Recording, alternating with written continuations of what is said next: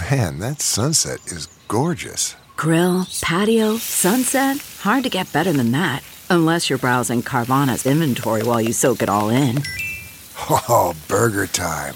So sit back, get comfortable. Carvana's got thousands of cars under $20,000 just waiting for you. I could stay here forever. Carvana, where car buying meets comfort meets convenience. Download the app or visit Carvana.com today. Good morning. I'm Randy Naughton at Fox 2 with your St. Louis news, powered by Bomarito Automotive Group. A judge has recused himself from the criminal case involving a police officer who shot and killed a female colleague. The move comes after the attorney for Nathaniel Hendren filed a motion for a new judge, saying that there is a potential bias.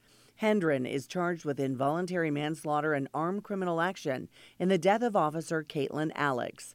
During a recent court hearing, Judge David Ruther commented, Hendren's training should have taught him, you don't point a muzzle at anything you don't intend to shoot. Another sure sign of spring, Ted Drew's Frozen Custard reopens for the season today. The location on Chippewa Street opens for its 90th season.